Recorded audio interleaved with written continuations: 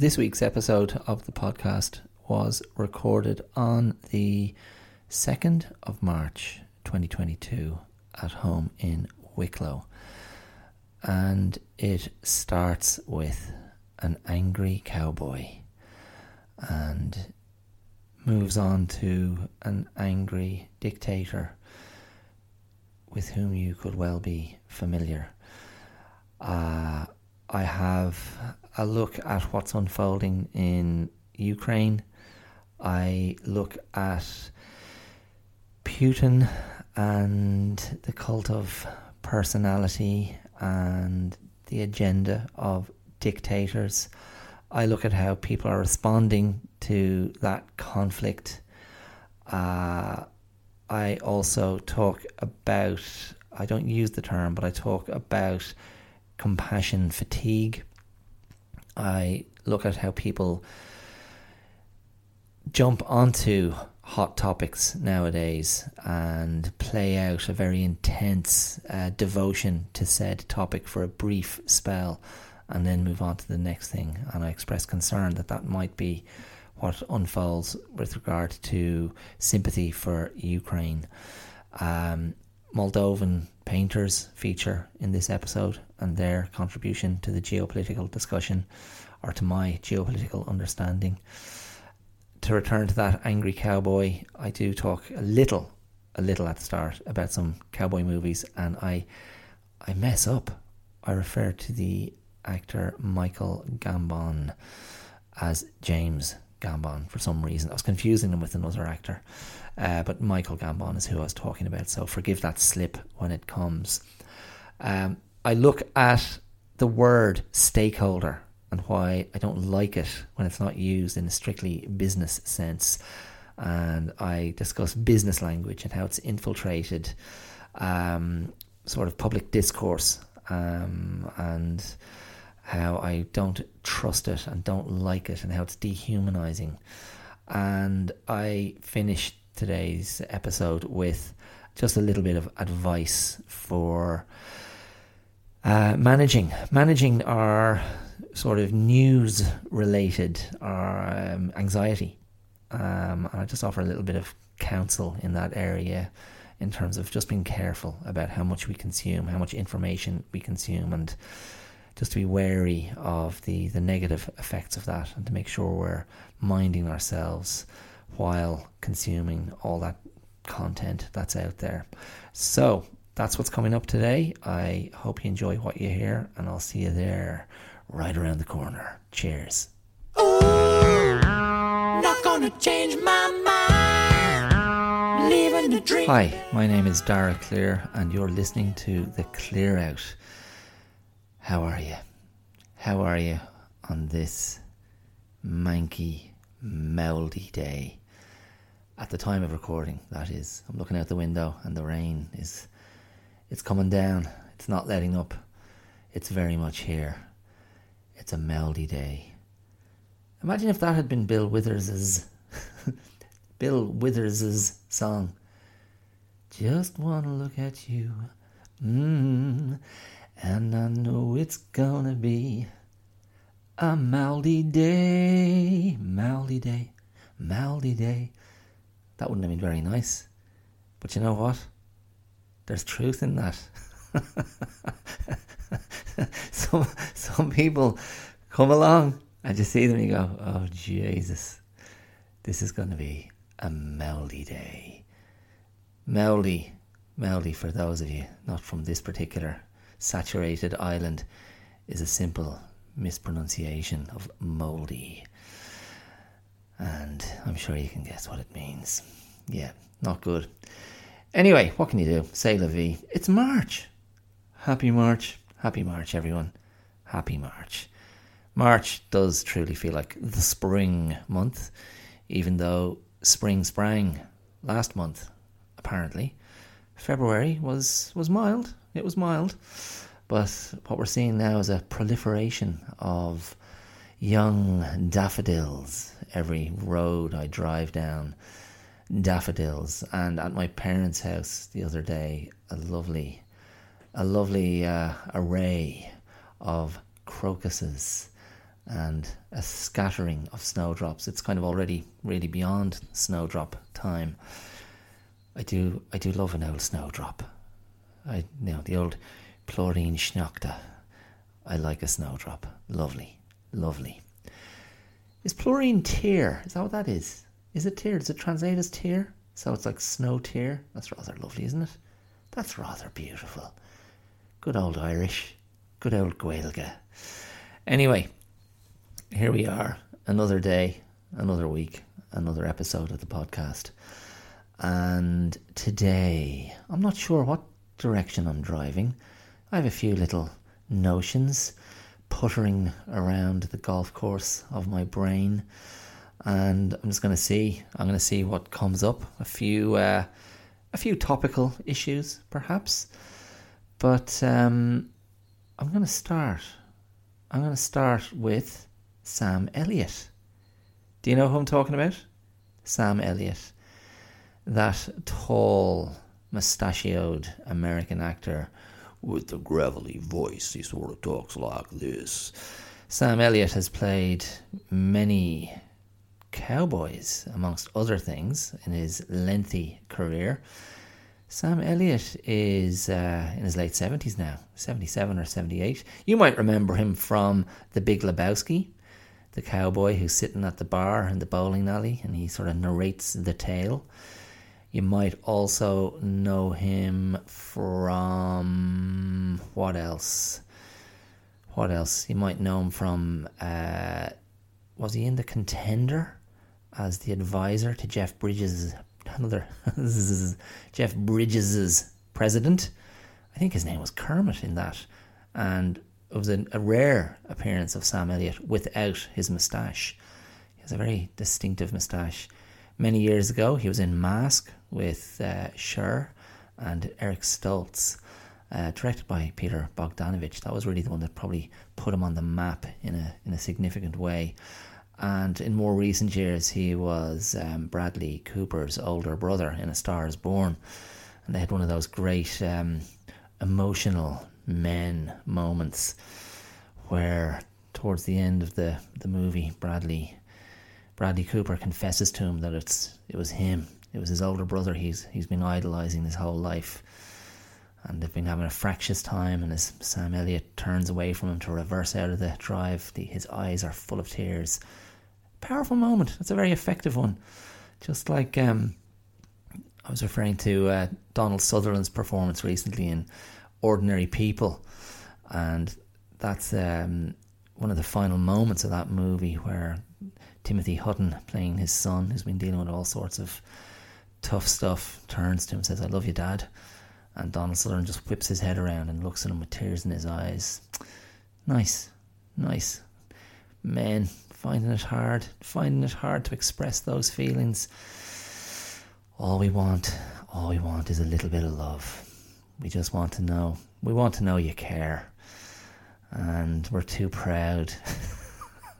I speak for all men. I speak for myself.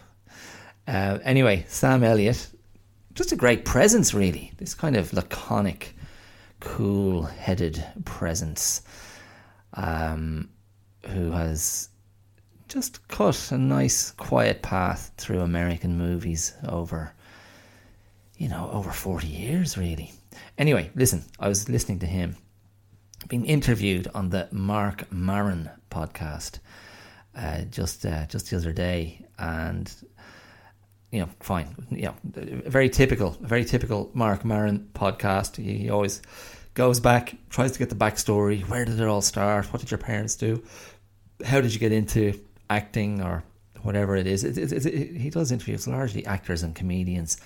And he's just got a good touch, Mark Maron. He's very much, he lives in that kind of emotional, psychological landscape, and he's passionate about kind of movies and books, and he just connects. He connects very well with artists and creative people. But the interview was, all of that sort of stuff, the backstory, the history, the early breaks, negotiating the career, relationships, and then towards the end of the podcast, Mark Maron very casually asked him if he liked The Power of the Dog. The Power of the Dog, which I was raving about a couple of episodes ago.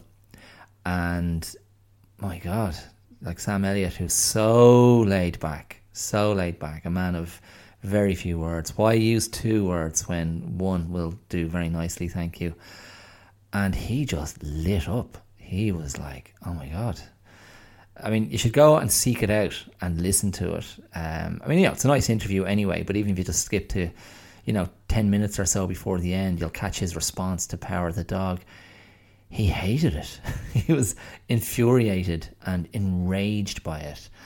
And, he got into this kind of, not marvellous kind of rhetoric, kind of talking about Jane Campion and kind of going, where does this woman get off, coming from wherever she comes from, and filming there and pretending it's Montana, and whatever, he can like or dislike the movie, but what really got his blood boiling was, I think it was an ad, if I heard it correctly, it was like a promo piece in the New York Times, where the quote was about Power of the Dog. The quote was, the evisceration of the American myth, or an evisceration of the American myth. And this just, Sam Elliott, it was more than he could bear. And he was just scathing about the homoerotic subtext and the homoerotic kind of motifs throughout the story. And he was just so disgusted. Now, I don't necessarily think Sam Elliott is either, chauvinistic or sexist or dismissive of Jane Campion. He did say he loved all her other work up until then. I don't think he's necessarily homophobic. I think what really got to him was this idea that the American myth, by which I think the suggestion was the notion of American sort of toughness and maybe a particular brand of American masculinity as delineated in cowboy stories and cowboy movies and the Wild West, and forging those paths and winning those wars and settling the land and doing it tough. And I think my feeling was, and Sam Elliott didn't exactly articulate it because he was just too busy being furious, and the 3 words that he kept saying were, what the fuck? He was so pissed off. It was very entertaining and very real, very honest reaction.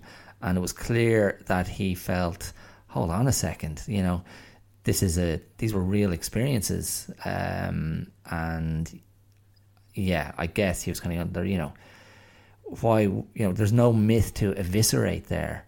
I mean, I suppose the original, in recent memory, the Western, the revisionist Western that, destroyed the myths of alpha gunfighters, alpha gunslingers, alpha cowboys taking care of business was Clint Eastwood's Unforgiven, where the sort of frailty of these men and the sort of deconstruction of courage and success in the heat of battle, Clint Eastwood just ripped that to shreds and did so in what I think is still an excellent movie, and which gave us some really great performances.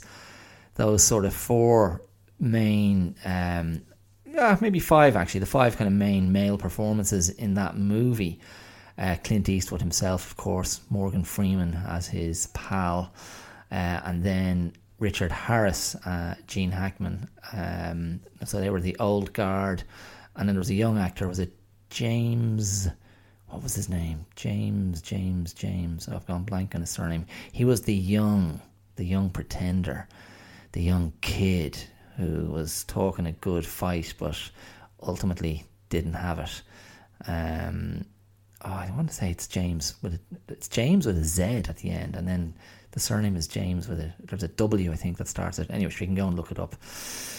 But in any case, I loved The Power of the Dog, and it in no way detracts from a lot of very straightforward, straight down the line westerns that I have enjoyed over the years. Again, if you're looking for another take on the western, something a little bit gentler, a little bit more thoughtful. You could do worse than check out Open Range, which I want to say Kevin Costner directed. Maybe he didn't. He definitely acted in it. That's probably 10 or 15 years old now. Open Range with Kevin Costner and Robert Duvall, as they're just sort of are they freeholders, and they come up against a very angry rancher played by James Gambon, who was born in Dublin a long time ago. There you go. But that's a rather nice Western as well. There's been a few of these kind of more reflective mid-tempo Westerns over the last 20 years. Appaloosa was another good one with Ed Harris and Viggo Mortensen. Quite liked that. Anyway, I didn't mean to get stuck on the Western track. I love all that stuff. I love the iconography of the American West and those stories. I like the clothes. I like the hats. I like the guns. I like the characters. And I like the that evolution and that reckoning of I suppose ultimately they're sort of colonization stories in a way, and pioneer stories, and negotiating the terrain, negotiating the indigenous Americans. That's really the sort of the shadow story to all of those Westerns. The sort of the whitewashing and the very one-dimensional approach to Native Americans, because that didn't fit the narrative. Probably if you go to John Ford's Searchers, it explores that suspicion and racism and hatred as embodied by John Wayne as he sets out on that mission to find the girl who's been taken by the Indians, very uncompromising terms. But that is often heralded as being right up there with the very best of them, the very best of Western tales. But maybe if you're a Native American, you have a very different take on that. If you looked at Wind River by Taylor Sheridan from about 7 or 8 years ago, the brilliant Jeremy Renner performance, and Gil Birmingham in that as well, that is really a modern Western and takes place on a reservation and looks at the sort of deprivation and the disenfranchisement of Native Americans today, and it's set against the plot of a sort of a thriller, really, and a murder mystery, sort of a procedural, police procedural, but really, really good. Quite tough and grim, as is the way with Taylor Sheridan, who, as it happens, just to bring this full circle, that's what Sam Elliott was promoting on the podcast, on Mark Maron's show. He's talking about a new Western series that he's doing called 1883, about one of those great treks out west, and it's a prequel to the series Yellowstone, starring Kevin Costner, which I have not watched, but it sounds pretty good. Anyway, there you go. Who doesn't like The Power of the Dog? Sam Elliott. That's who. But I still really like that guy. And speaking of things we like and don't like, and things other people don't like, who doesn't like Ukraine? I'll give you a clue.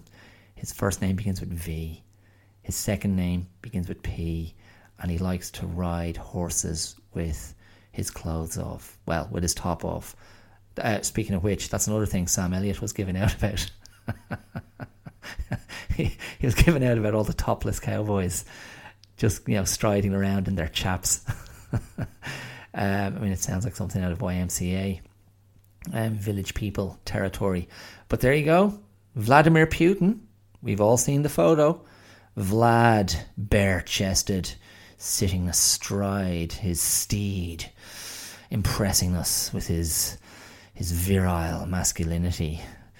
Oh, I can smell it. I can smell it from here. Now, I don't know. Should I be treating this lightly? I'm not treating it lightly. The invasion of Ukraine it's just a horror show, and it feels wrong on so many levels. And the end game, it's hard to see what it is or where it's going to go. My superficial reading, I make no pretense to have any real grasp of the complexities of the geopolitical situation or the geopolitical implications. But it has seemed to me for some time that Putin is a very, very canny operator who delights in disrupting Western composure, and who is, again, one of these strong men leaders who tolerates no opposition and who seems to bear a serious grudge that probably goes all the way back to kind of Cold War times.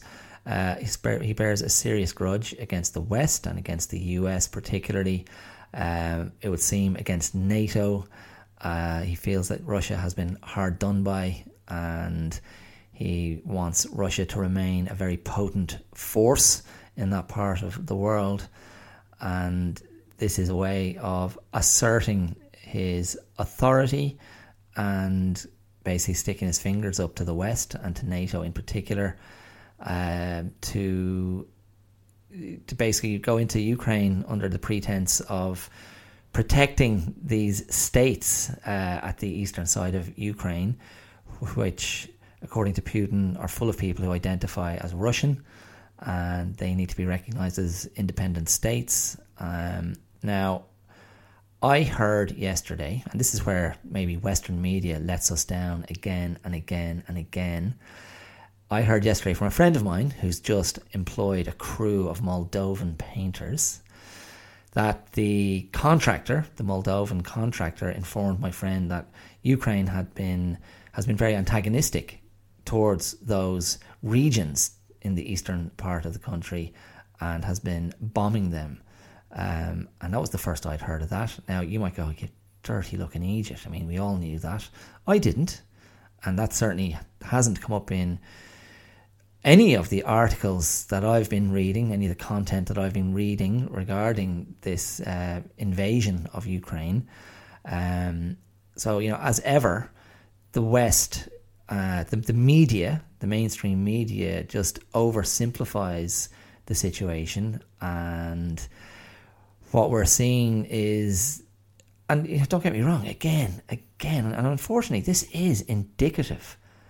This is absolutely indicative of the nature of how so many people engage with issues in the world these days. It's very, very quickly jumping on a bandwagon, very quickly taking a position, nailing colours to the mast, and it just becomes so one-dimensional and so resistant to nuance, so resistant to a complex matrix being applied, which is not, and please don't misunderstand me, that's not a way to usher in equivocation or to remove, an emotional response or an ethically or morally informed response, but it's to look at these situations, whatever they might be, and try to really engage with all truths, rather than just latching on to one convenient, easily digestible truth. So while I in no way support or endorse, and this will be a big loss. This will be a big loss to Putin's PR campaign when he finds out that the Clear Out podcast doesn't endorse his invasion of Ukraine. I know that's going to give him pause for thought. So Vlad, in advance, I'm sorry, I can't go with you on this one. I in no way endorse the invasion and bombing of the Ukraine and of Ukrainian cities. My feeling is it's a terrible misjudgment by Putin. I think he's really overstepped. I think the response internationally seems to be almost entirely in support of the Ukrainian position, and it seems to be largely condemnatory of Putin's actions. I think he hasn't read the situation. I think, again, from what I've consumed, it seems he was expecting Ukraine to just roll over and take their punishment. But clearly the president, Zelensky, has been a very savvy and canny operator himself, the way he's conducting his interactions with the media and with the public via his phone, and recording videos and being defiant and forthright and standing up there and saying, no, we're actually not having this, we're not going anywhere. We're going to resist the oppressor. Now, when I say he's canny and savvy, I think Zelensky understands that there's a moment here, and that there's an opportunity to leverage this situation to Ukraine's advantage. And I don't know. I mean, why wouldn't he, I suppose?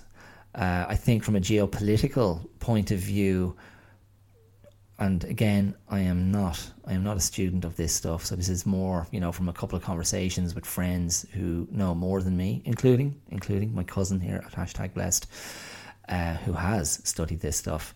I think what's really in the best interests of the world is balance.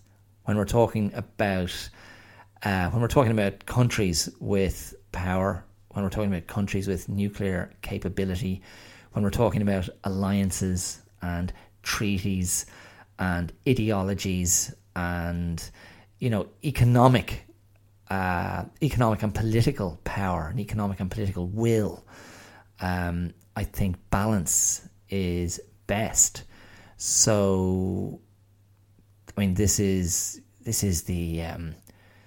this the real lesson to be learned, or is this can we stand back and contemplate the idea that it wouldn't be good for a single organization to have an excess of global influence, and by organization I mean an organization like NATO. Like if NATO just expanded and expanded and expanded until everything's NATO, is that good or bad? Does it become too powerful? Does it wield too much influence? I mean, in a way, isn't it good to have a certain amount of opposition to keep things in check? That's where the balance comes in. It can't all be just on one side of the ledger, surely. And again, maybe I'm just being completely naive in how I'm thinking about these things. But I don't know. I mean, I don't know how it's going to play out. I mean, I've heard a few people suggest that perhaps from within Russia or within Putin's government that he'll push concerned parties to take action against him and to disempower him. I'm not sure what that would look like in terms of Russian politics, if that would have to be a coup of some kind. I can't see Putin ever going peacefully. I also read something about his personal wealth being the thing he values more than anything. Even though a lot of his rhetoric is dressed up in in a sort of, jingoistic, pro-Russian culture, pro-Russian identity, this assertion of Russian identity and a commitment to preserving Russian sovereignty, Russian identity, Russian safety, Russian influence, that Russia is not going to be this, beaten child, neglected or ignored by the West, disregarded. There is certainly something about, take us seriously, take Russia seriously. There was something else I read that was quite interesting in relation to Putin conceding that the Soviet Union, in relation to the Soviet Union being broken up, if we go back to whatever it was, 89, that of course was necessary, but I think the line is that to not value the Soviet Union, is insane. To not wish for an entity as powerful as the Soviet Union is insane. But to actually wish for the restoration of the Soviet Union is equally insane. So he wants that sort of power and influence and regard and status internationally, whereas he seems to concede that the breakup and the ever increasing independence of the former Soviet states is an inevitability. And yet, obviously, he feels that the only way to assure that the status of Russia remains where he wants it is this act of aggression against Ukraine, which is, I think, fundamentally, it's a two-tiered attack. It's obviously primarily, the Ukraine is the primary target, and it's like, get in line, behave yourself. But it's also a message to NATO to behave itself and go, you don't need to encroach any further towards the Russian border. Anyway, I mean, I don't know. I mean, I had another friend who's also well versed in geopolitics, and he was wondering about how people get caught up in the personalities of these leaders, these strongmen leaders, and he was kind of going, okay, we should be focusing on states, and what states want, and the desire of the state. But I was questioning that. I think so much seems to be caught up in the ego of the individual. And when you've got an autocrat / dictator like Putin, my argument is that as a bad actor, so to speak, once again, not referring to myself and my miserable acting career, but someone not acting in good faith, that they dictate the culture. So if one argument is he is a product of the culture and a product of the will of the people, I mean, that's a democratic model. But my argument is when you get an autocrat or a dictator, benign or otherwise, and the history of the world would show us that there's enormous influence by the gargantuan personality, and the cult of personality is part of the trappings of state, iconography and propaganda and censorship and controlling the message. And again, you think of, those images, they're probably going back 10 years, the images of Putin, man of action, out in the wilderness, firing guns, and I don't know, what else was he doing? Riding the horse. Maybe he was, playing with, doing a bit of falconry, that kind of thing as well. Archery, I don't know, wrestling grizzly bears. Who knows? But it's almost comically cliched. Let me show you what a man I am. It's, I mean, yeah, would you not be a little bit embarrassed maybe? No? Like, where is your masculinity located? Let me show you my boobs. That's where it's located. Have you seen my... I mean, it's not even like he has a particularly impressive body. Oh, good luck. Yeah, that's... yeah, there's some ego. But anyway, that's my argument, that the dictator, the toxic personality dictates. Well, a dictator dictates. Take this down. A dictator dictates the culture. It flows from them. I mean, it was only like a week before the invasion that Putin had a sort of a staged, public consultation with other members of, Russian government, where basically he was saying, this is my plan. Does anybody disagree? And, then looks around the room and like, who's going to contradict him? Because his enemies end up poisoned, dead, or, in penal servitude. Yeah, so there you go. Anyway, look, Ukraine, you just don't want that conflict to go on and on and on. I'm not sure what the solution will be. I don't know what will stop the guns or the tanks or the bombings. Certainly these sanctions that the West are imposing on Russia, there's no way in hell Putin hasn't considered all of that. So, St. Petersburg loses the Champions League final. I'm sure Putin's really upset. He knew. No one's going to play football with Russia. He knew. Do you think he cares? Not a bit of it.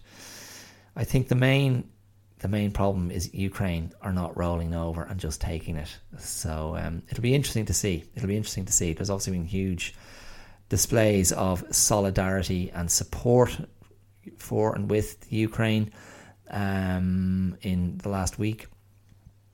And it just remains to be seen how long that will last and what that will mean in real terms, in terms of real support, in terms of trying to bring the conflict to an end, as opposed to people just, as I said before, a certain amount of jumping on the bandwagon, a certain amount of virtue signalling, I suppose, to be very cynical about it.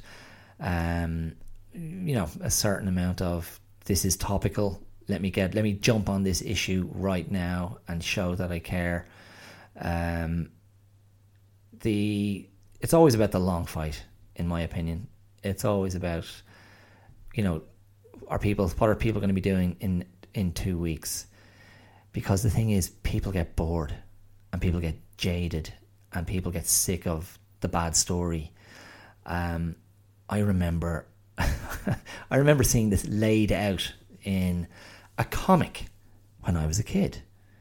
This isn't the first time I've referred to this comic. So, the legendary 2000 AD, the British sci-fi comic, which always had this dystopian thread running through every single one of its strips, every single one of its stories. Always something very cynical, very dystopian. It always seemed to find the worst in humanity. But brilliantly told stories and brilliantly etched anti-heroes and heroes, and full of wonderful, full of the work of brilliant artists. And it was actually my older brother who brought it into our household. But I used to, so when I was finished with the Beano or the Dandy, which was more my pitch, I gradually got into 2000 AD and characters like Judge Dredd and Rogue Trooper and Halo Jones.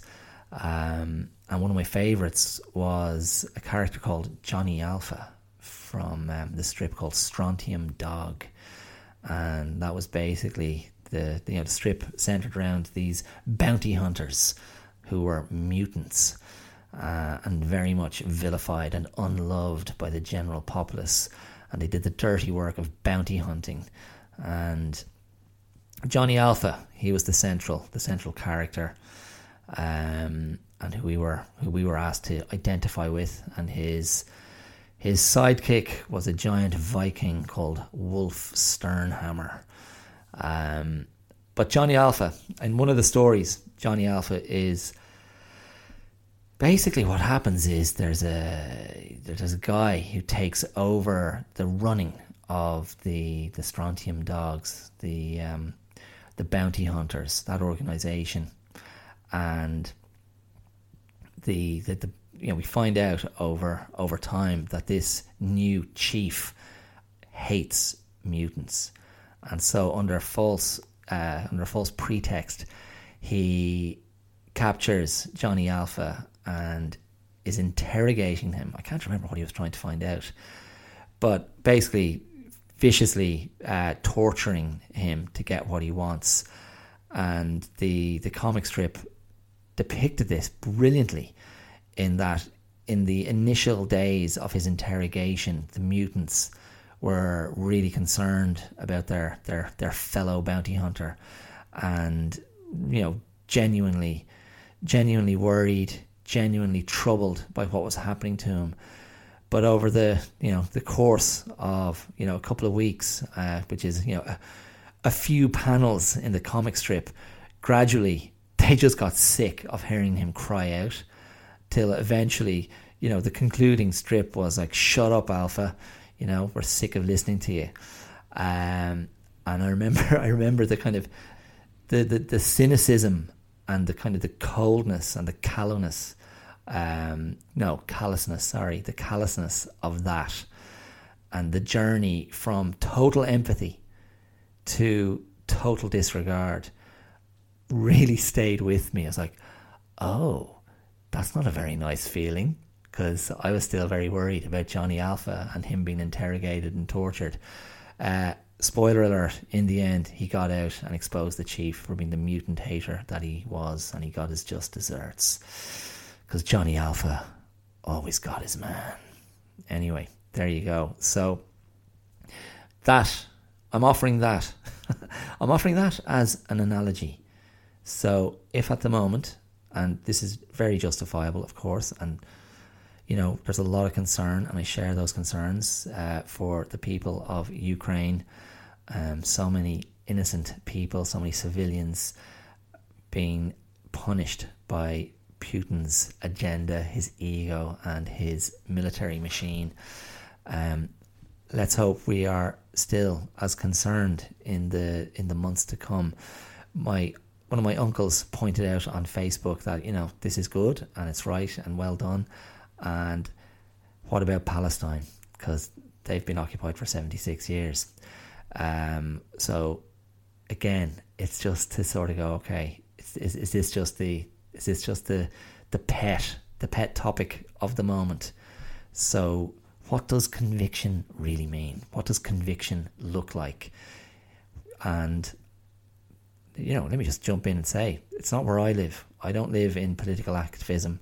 That's not my bag. This is where I live. This kind of stuff. This is the extent of my outspokenness and advocacy.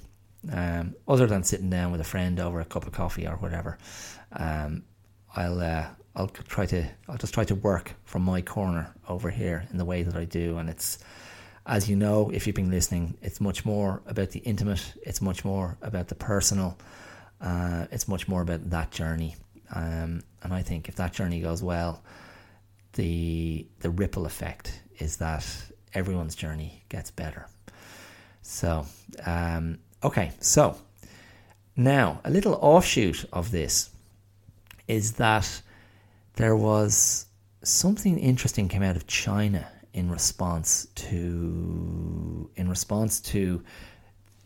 the Ukraine invasion, and it was a public letter from 4 or 5 significant Chinese historians who were extremely critical of China not taking a clear position in terms of being critical of the Russian invasion.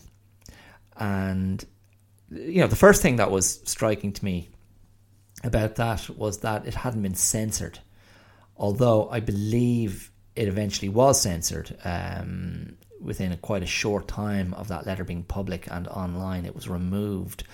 But I also read that there's a long history of historians having that kind of voice in China. And I think they were trying to put it into a context of, of sort of the balance of power in the world and not being caught on the wrong side of history. But there was something else, and I'm not sure if it was that response, that particular response of theirs, or if it was something, maybe it was the official Chinese response, which was a bit more ambiguous and, a little bit sort of sitting on the fence. But the word that was used, and maybe this wasn't used by the historians, maybe this was in the official Chinese position, the word used was in relation to China's future, ongoing and future influence, ongoing and future status. The word used was China's commitment to being a stakeholder. And that word jumped out at me. And because I was thinking, business lingo and business speak, has, infiltrated, workplaces. It's very kind of dispassionate language, very, very dehumanizing language, very corporate language. And if by corporate we mean something, language that represents the interest of the corporation, not language that represents the interests of the people or the interests of the worker. And it's very, it's in George Orwell territory, in my opinion. It's language that is, it's designed to appear innocuous. It's designed to appear to be without significance or power. But I would argue that's where its power is. I think it's very, insidious and disingenuous and dishonest. And in no way is it, well, I shouldn't say in no, I was going to say in no way is it real. It's real insofar as it does serve the larger aim of the corporation, of the big money, of the agenda of the, again, I don't want to fall into bloody boring cliches. I was going to say the agenda of the 1%, them, those people. But the agenda of the people in power, the agenda of those who stand to gain the most. So they have the power already, and inevitably they're always looking to secure, to secure that power even more, or to expand that power, to give away less, as little as possible. And that word stakeholder has cropped up again and again in public discourse, and these words, they become kind of meaningless. It's like, what the hell are you talking about? Like in the past, you go back to, a stakeholder is someone who owns part of a company or part of a business. Is that right? Correct me if I'm wrong, listener. Isn't that right? Isn't a stakeholder someone who has bought shares in a company, bought shares in a business? They are a stakeholder. I have this percentage stake in this company. Therefore, I am interested. Therefore, I am invested. Therefore, I care about the success or failure of this company. Because if it succeeds, I get money. My investment pays back. And then I'm in a position to increase my stake. So there you go. There's my my Business 101 model. I hope that was an accurate explanation of stakeholder. So when did stakeholder get shifted into this area of human interaction? I myself, succumbed to the pressure of using the term. I used it in an article I wrote on the website a few months ago. I was talking. What was I talking about? I was sort of touching on identity politics. I was touching on the discourse that has attended to identity politics and the culture wars, and I think the piece I wrote was largely about focusing on what's important for the individual, not getting caught up in the rhetoric of culture wars, identity wars, but bringing it back to basics, and that being a positive thing where you focus on what's really essential. And if we all dropped back to that level rather than the endless assertion of our identity, our personal agenda, our personal sense of injustice, but to just focus on the necessities of survival and staying well, and that we extend like a positive disregard to other people, that would be a good thing. And that, one of the arguments, and I'm going to read you the section in a second. One of my arguments was when the different sort of groups stand up and go, what about us? My argument is that all that does is make it easier for those in power to identify you and disenfranchise you further, ring fence you. Here's how I expressed it in the article that I wrote. The article was called "Wishing Others Away." I'll add the link to the article in the podcast description. I said, but power and influence are key concepts here. We're all dealing in degrees of each.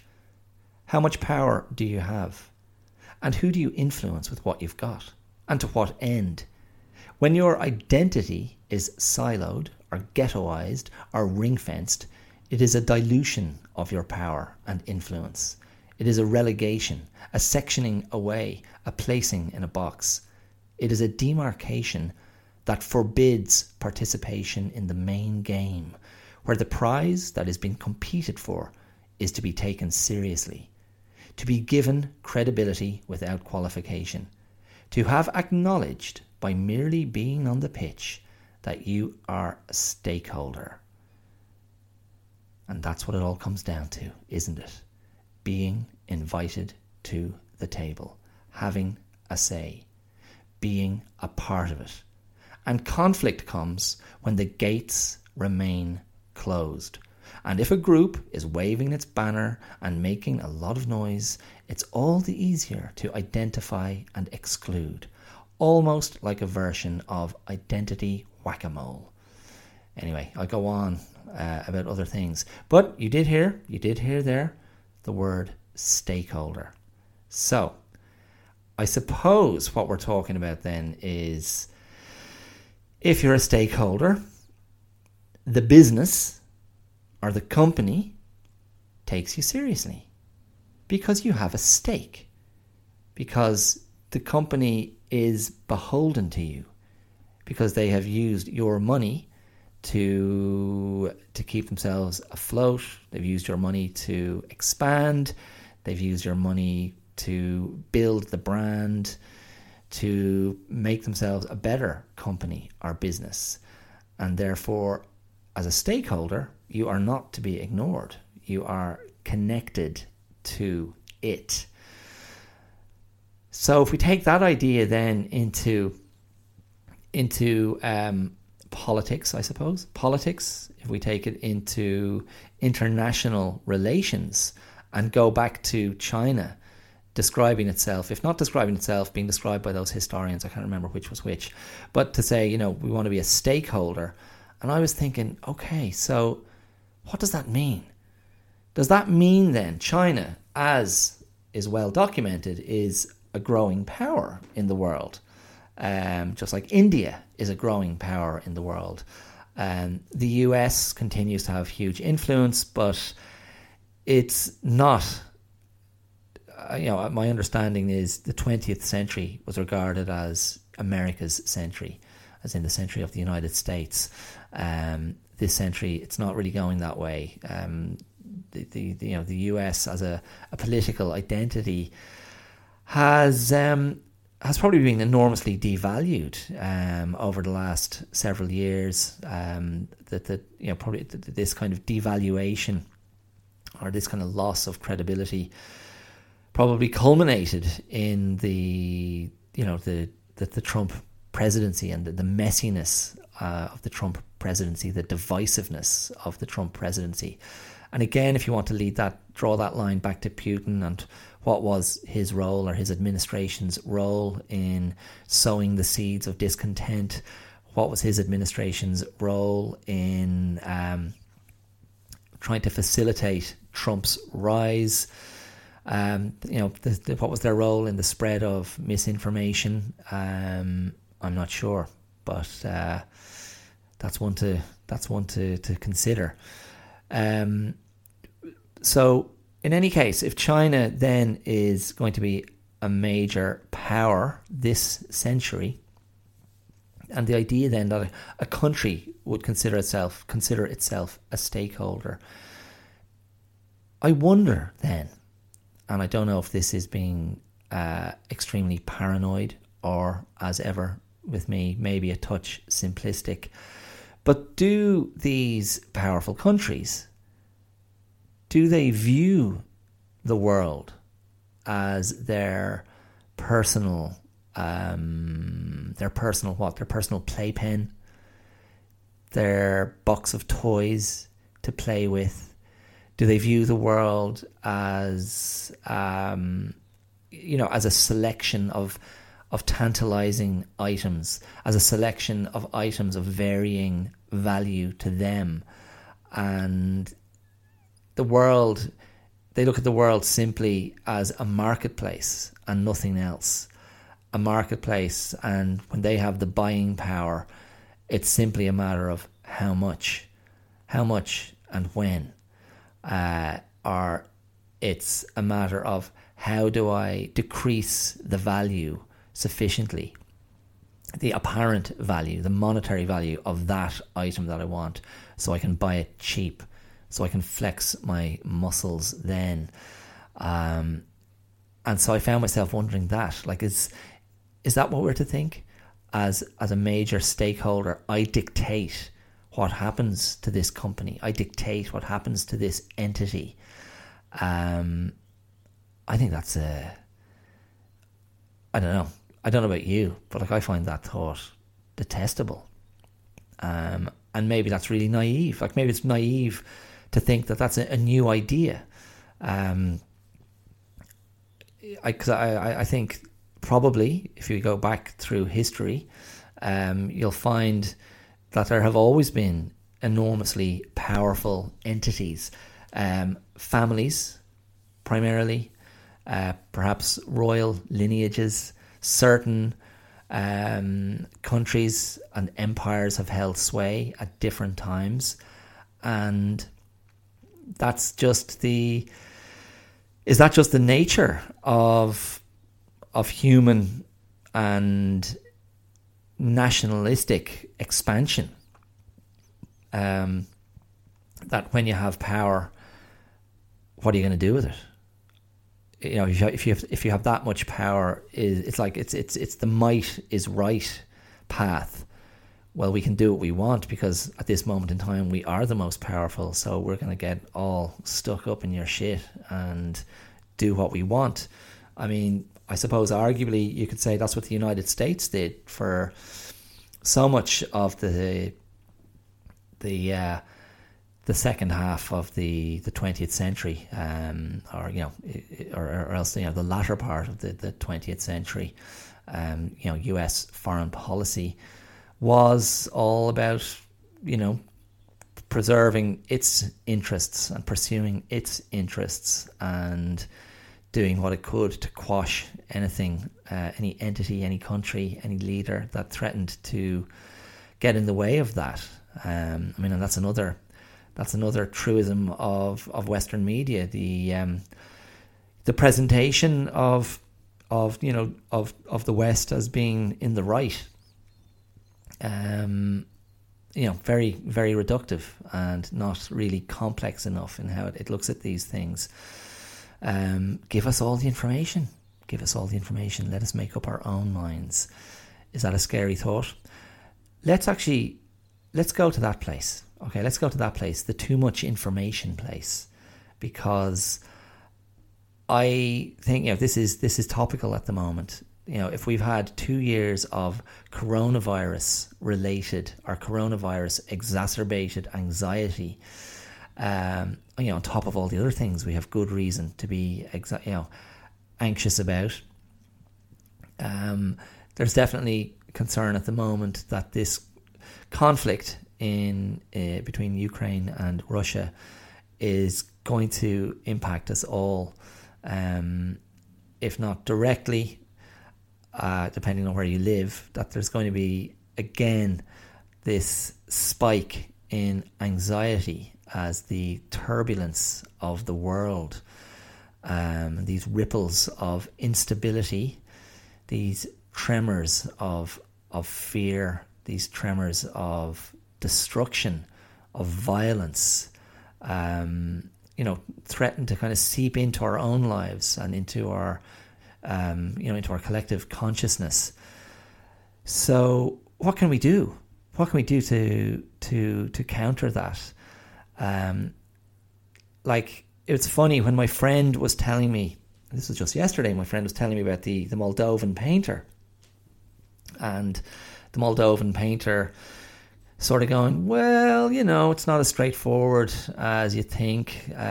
Sure, Russia's the bad guy going in like that, but Ukraine has been doing this to those regions, and there was a part of me, as my friend was relaying this information to me, there was a part of me that felt like, oh Jesus, I don't want to know. That was a part of my response. That was like, I just don't want to know. I just had this all kind of clear in my head. I felt I'd carried out my due diligence and consumed credible articles and opinion pieces about the background to the conflict, about Putin's motivations, about possible outcomes. I felt I had a reasonable grasp. And then my friend dropped that little bit of information on me via the Moldovan painting contractor. And I was like, oh, shit. And it was, on a certain level, it was stressful. On a certain level, it was unsettling, destabilizing, because I had to try and find a place to accommodate the new information. I had to find a place, I had to find a way in to reconstruct what I thought I understood. And that brought with it an emotional response of what? Of frustration, of feeling unsettled, and I suppose you could say that there's a level of anxiety that came with that, of like, oh damn, I thought I had it settled and in a good place where I could grasp it. And I have spoken about this before. I have spoken about, and it's funny, my wife makes jokes about me not consuming, she makes jokes about me being very selective about the news that I consume. We had friends here the other day down to visit, an Irish guy and his Australian wife. So they're another version of us. And she made a joke, my wife made a joke about me having no interest in Australian politics, having barely any interest in Irish politics, and only consuming content on The Guardian. And, as ever, there's always there's a grain of truth in these hilarious jokes. Oh, how I laughed. But it's not entirely true. it's partially true. But I spoke about this on an earlier episode of the podcast where I fundamentally was saying that there are benefits. There are benefits to remaining ignorant. Now, I'm not talking about sticking my head in the sand. I'm not talking about being in denial. I'm talking about accepting the limits of what you can know. I'm talking about accepting the limits in terms of time and energy and emotional space, in terms of how much can you consume, how much can you grasp. At the time, I think I was primarily referring to a lot of the discourse around COVID and how people were consuming ferocious quantities of information, a lot of contradictory information, a lot of information from various sources, and I was sort of just not going down that road. I was just taking on board the larger brush strokes. I was trusting much of the information I was being given in terms of being COVID restriction compliant, and rolling with the acceptance that the vaccine was probably going to be safe, and to conduct myself in a way that would reduce the chances of being exposed to COVID. And I was like, that's it. I've enough other things to be worrying about and to try and focus on. I'm not going to go down these rabbit holes of consuming all the information I can get, because why? Well, why would I want to do that? Am I trying to weaponize myself just so I can win some arguments with people who disagree with me? Am I trying to educate myself, like do a crash course in immunology or whatever division of science it might require me to become an expert in such things? I was like, I don't have the time, lads. I don't have the time. And similarly, coming back to Ukraine, Russia, I'm not suddenly an expert in geopolitics. You've heard the extent of my grasp of geopolitics in this podcast, and you can see that that's a very, very narrow it's a very narrow field. That extent, it's like a 2-inch square section of multiple hectares of land, if that land represented true understanding of geopolitics. Don't get me wrong, I always have interest in history. I have interest in politics. I am always interested in relationships. How do we relate to each other? How does Russia relate to Ukraine? How does Ukraine relate to the EU, to NATO? How does China relate to Russia? What are the implications for the countries where I've lived? What are the implications for Ireland? What are the implications for Australia? What are the implications for friends and family in France? All this kind of stuff. And this is the nature of, I think, for a lot of us, we just kind of go with what we know. Where are our pools, our spheres of interest, of influence, of experience? That's all we've got. How much can you know? So, to bring it back to the start of this section, go easy. Go easy with what you're consuming. Control the amount of information you're taking on. Control the amount of imagery and content from the conflict. Control how much of that you're exposing yourself to. Control, how many of those distressing images and individual stories you can take on. Try to, actually put a time limit on what you're going to read, what you're going to watch, what you're going to listen to, in terms of the things that could upset you, destabilize you, increase your anxiety. And again, it's not to say don't be informed. It's not to say pretend it's not happening. But for God's sake, you got to mind yourself within this. We are living in very turbulent times, very fractious times. Anxiety, is there an epidemic of anxiety? Is there an epidemic of poor sleep? Is there an epidemic of broken relationships? I don't know. There seems to be anecdotal evidence, because I haven't gone to the data. I haven't gone to the research. But I pick up snippets. Here and there on my travels.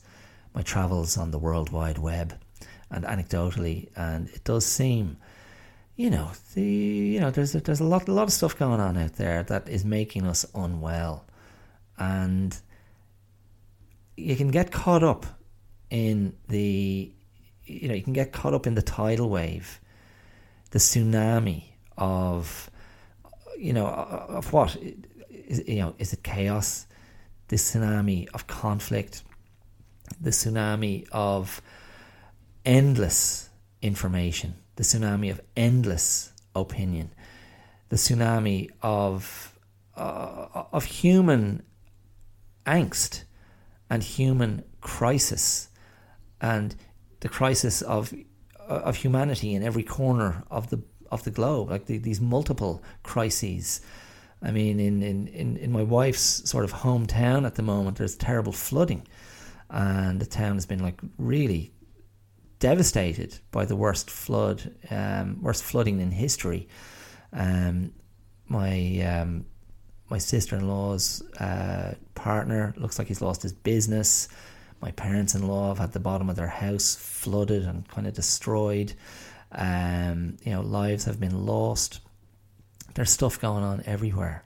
And just be careful. Just be careful with how much you're consuming. Ask yourself, what is it doing for you, consuming more than you need to of the bad news? Again, it's not to be indifferent, it's not to be uncaring, but you've really got to look at yourself and go, how does this actually affect me?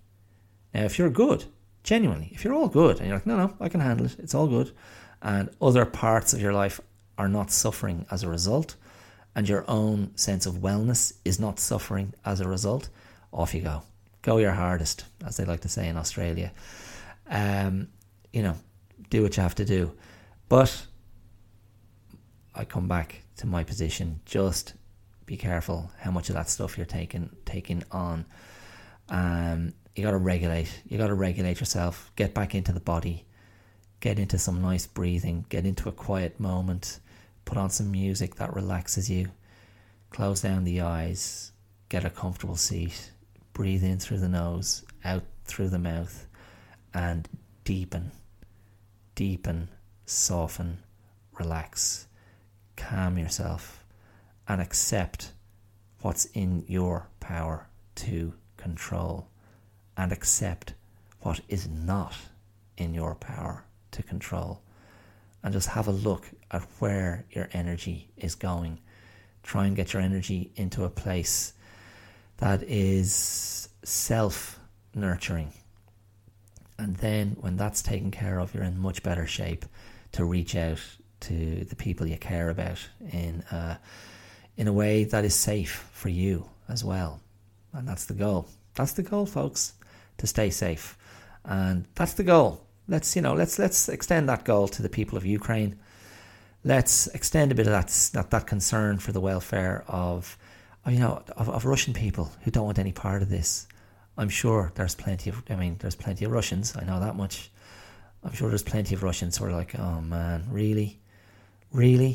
I know my cousin here at #blessed, he's got a couple of Russian students, online Russian students, to whom he's been teaching English, and they've been working really hard to get out of Russia to seek some other education opportunities and work opportunities, and we're lining up their visas, and that's all gone out the window now because of this conflict. And these are very talented, capable young people, and their opportunities and their future has just been all put on hold, and who knows for how long. So, it all goes, it goes around. There's ripples.